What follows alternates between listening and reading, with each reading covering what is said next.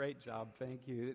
If you listened to them, you heard that they were talking about friending, and that's been our series during this month of August. And today we come to the very final message in our series, and we're going to read together Proverbs 12:26, which is our passage. It'll be on the screen. I invite you to look at the screen and read that passage with me out loud.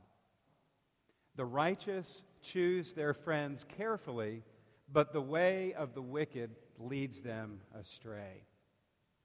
We've been in an engaging and exciting, thought-provoking message series called Friending, and I appreciate your comments and your questions. I've heard some good feedback from you. And in case you're either new to us or maybe you've missed a week or two, here's a quick recap of where we've been during the month of August. In week 1, we focused on the foundation of friendship and the influence that our friends have on us. And we said that if we get our friends right, they can help us in a whole lot of areas. But if we get our friends wrong, it can set us up for more pain or trials, struggles, and even destructive behaviors. And then in week 2, we learned that every one of us is just one friend away from our destiny.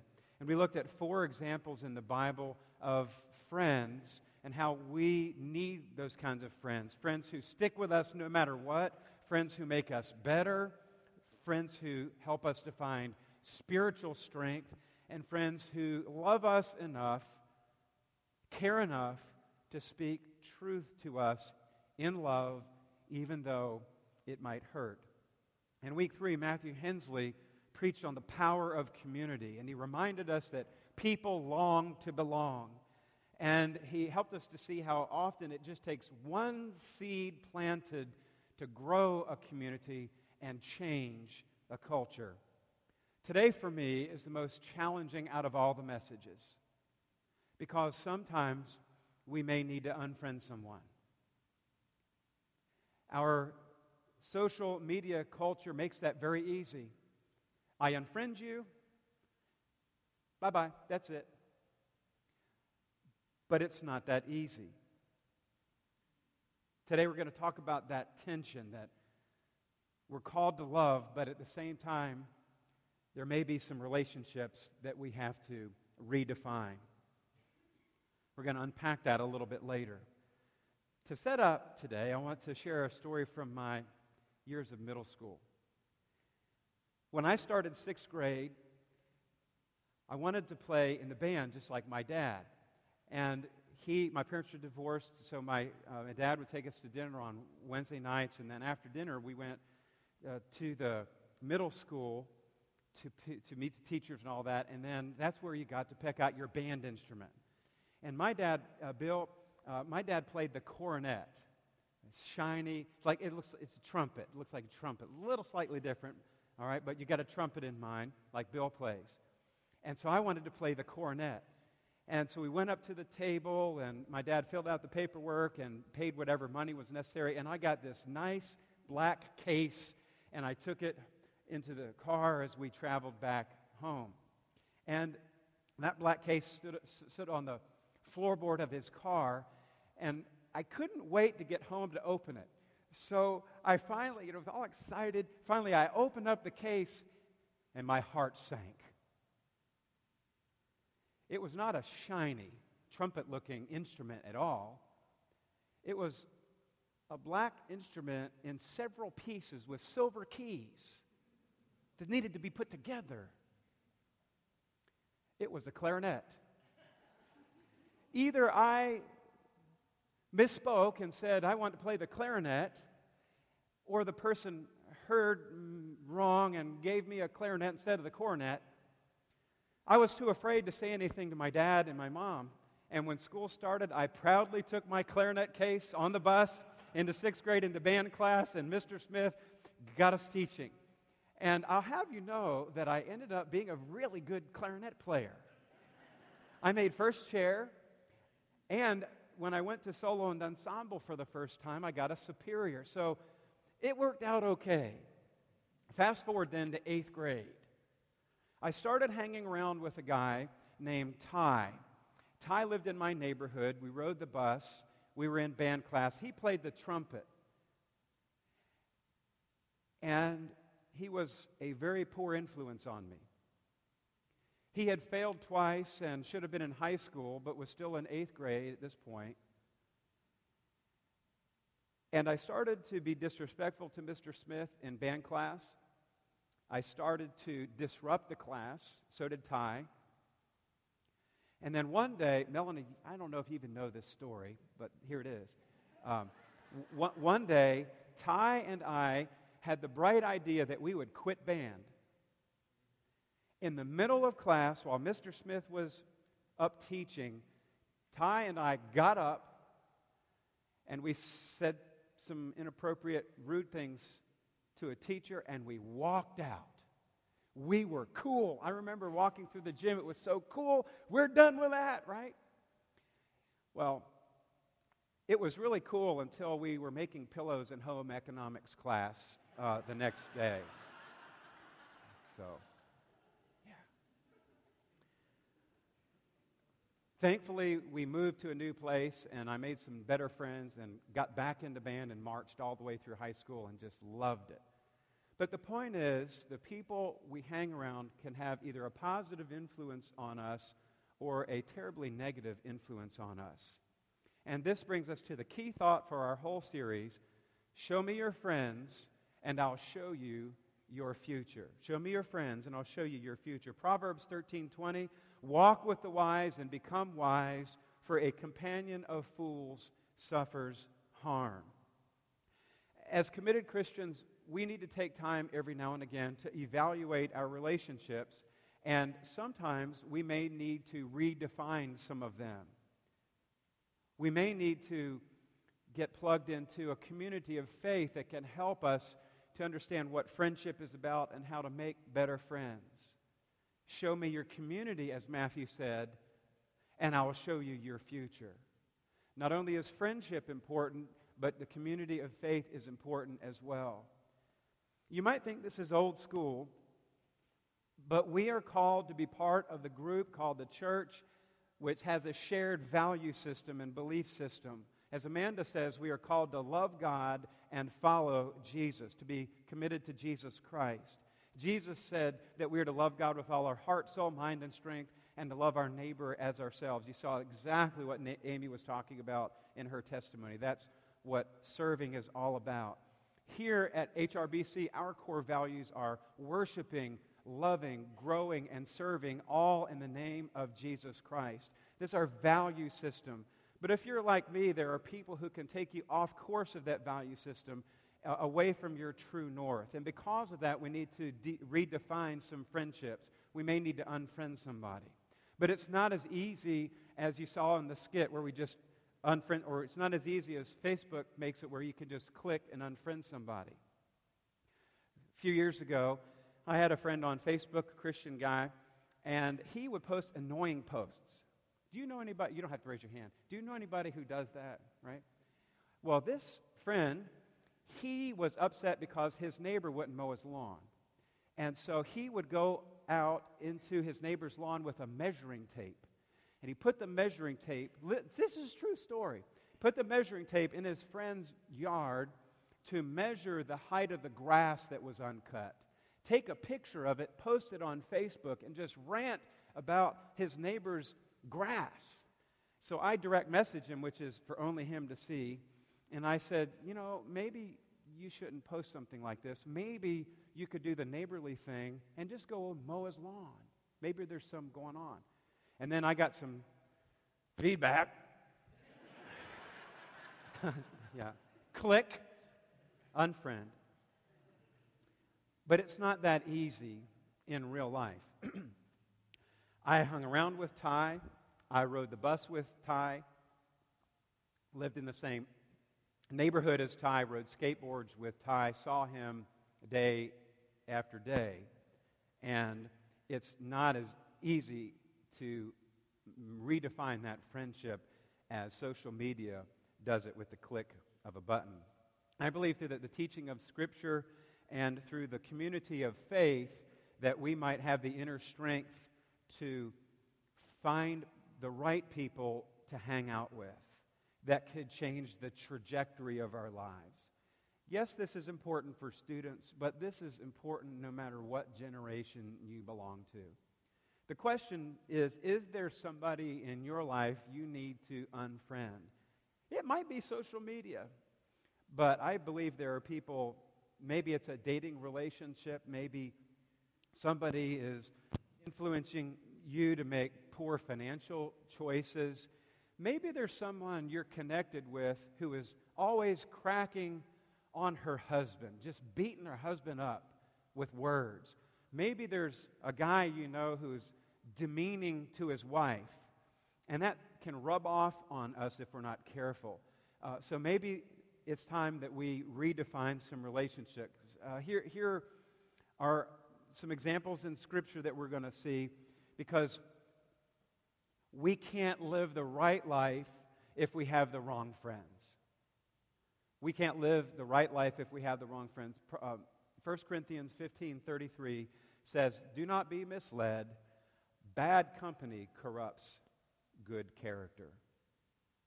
So there are two things that I won't let my friends do. Number one, I will not let my friends distract me from the plan that God has for me. You remember when Jesus had told his disciples that he was going to die, and then Peter rebukes Jesus. "Oh no, that's not going to, you can't do that." And you remember what Jesus said? In chapter 16 of Matthew, verse 23, Jesus turns to Peter and says, "Get behind me, Satan, for you are a stumbling block to me. You do not have in mind the concerns of God, but merely human concerns."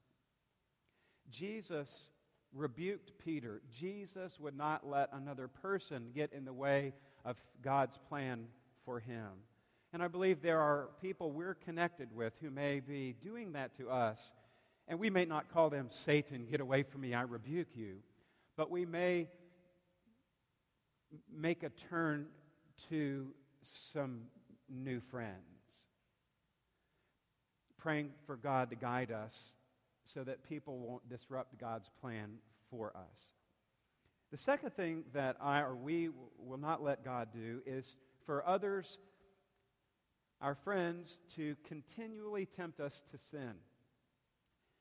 You remember the story of Joseph, whose brothers sold him into slavery, and then he ended up becoming the right-hand person to the Pharaoh, in charge of all of his business affairs and even of his household.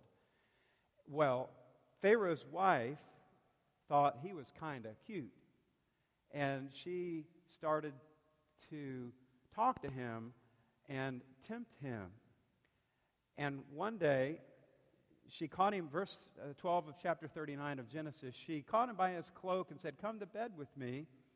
But he left his cloak in her hand and ran out of the house. He fled the situation. He knew she was married, and he wouldn't have anything to do with that. Unfortunately, she took his robe and accused him of assault, which he did not do. He was thrown in prison falsely, and there's a lot more of the story. But you see, he left. He turned and left the situation and was not going to have anything to do with her because it wasn't right for him. Now, here's the tension. Here's the tension. On the one hand, God calls us to be the light of the world, right? God calls us to be the salt of the earth and the light of the world. Jesus said, "I am the light of the world. You're to be the light of the world." Yet, we've got to embrace our faith and represent Jesus, but on the other hand, we're called to love people who are far from God. Even people who may have a different set of values, or people who are maybe even a negative influence on us. So how do we live within that tension as Christian people? How do we love others and embrace our calling, and at the same time represent Jesus to others who may be far from God? I think that our root system is the answer. That when our roots grow deeper, our reach grows broader. When our roots grow deeper, our reach grows broader. We've got to have a solid church family. We need to develop a prayer life and cultivate that. We're seeking to encourage that here with the Take 30 minutes a day for God, 15 minutes of Bible reading and some other spiritual disciplines that can help sustain you when you are challenged. A solid church family where you're connected with a smaller group of people like a Bible study or Sunday school class or other relationships that can help nurture you and strengthen you. It's especially important for students. It's impossible for us as Christians to be the light of the world when we're not in the world. How can we do that? That's the tension. We've got to have people who are friends who don't know the Lord. How else are we to influence them if we just avoid them altogether? It's not consistent with our call. So that deep root system that helps us to be grounded in the core of our value system as Christians helps to sustain us when we are seeking to share God's love in whatever way with those who may be far from God. There's a great illustration of this through Casting Crowns. We were able to go see them in concert with some other folks from our church not long ago. And the Casting Crowns contemporary Christian group, they're all plugged into local churches, all the members of the band. And the leader of the group took his youth group out to a large live oak tree in Georgia and uses that as an object lesson to help them to see that the root system of the live oak tree is just as large as the branch system. If you were to look at it and see the underground, you could see it look like a mirror. And so he, influenced by this, sketched out what that might look like to teach the youth that when your roots grow deeper, your reach gets broader. And in order for us to be faithful to God in the world in which we live, that we have to have a solid root system.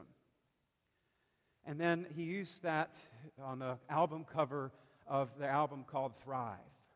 So when you see that album or listen to some of their music, you know that they're focusing on a deep root system that helps us to have a wide reach. And when that happens, our light shines brighter. So let me point us to our conclusion. There's one thing I'm not going to stop doing. In spite of all of this, I will not stop loving people with the unconditional love of Jesus Christ. You already heard read today, John 13. A new command I give you, love one another as I have loved you, so you must love one another. By this, everyone will know you are my disciples if you love one another. We love one another and we live in that tension. We can't live in the Christian bubble. We can't just sit around polishing our halos and being all self-righteous. If we're not careful, we can get judgmental and totally miss opportunities to share God's love with people who may not know Christ. So we have to have some boundaries. We have to have the right friends and seek God's help to have the right friends. Boundaries are sometimes invisible like a property line, but it's there. Or like guardrails on a highway that keep you from running off. Or sometimes a verbal boundary like the word no. Sometimes we just have to say no to something or someone. But with these deep roots that God's family called the church helps us to cultivate, we can remain the light of the world, embrace that tension with deep roots and a broad reach. Psalm 1 says, "Blessed is the one who does not walk in step with the wicked, or stand in the way that sinners take, or sit in the company of mockers, but whose delight is in the law of the Lord, who meditates on his law day and night. That person is like a tree planted by streams of water, which yields fruit in season, and whose leaf does not wither. Whatever they do prospers. Not so the wicked. They are like chaff. The wind blows it away. Therefore, the wicked will not stand in the judgment, nor sinners in the assembly of the righteous. For the Lord watches over the way of the righteous, but the way of the wicked leads to destruction. Psalm number 1. Read it. Read it this week. As we wrap up, show me your friends, and I'll show you your future. Show me your community of faith, and I'll show you your future.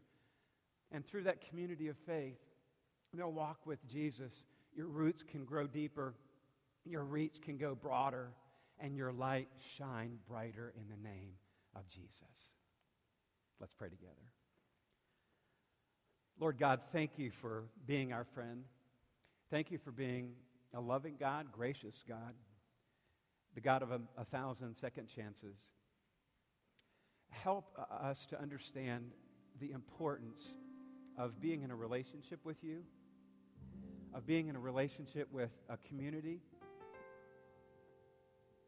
that can help our roots grow deeper and our reach grow broader and our light shine brighter. In Jesus' name we pray.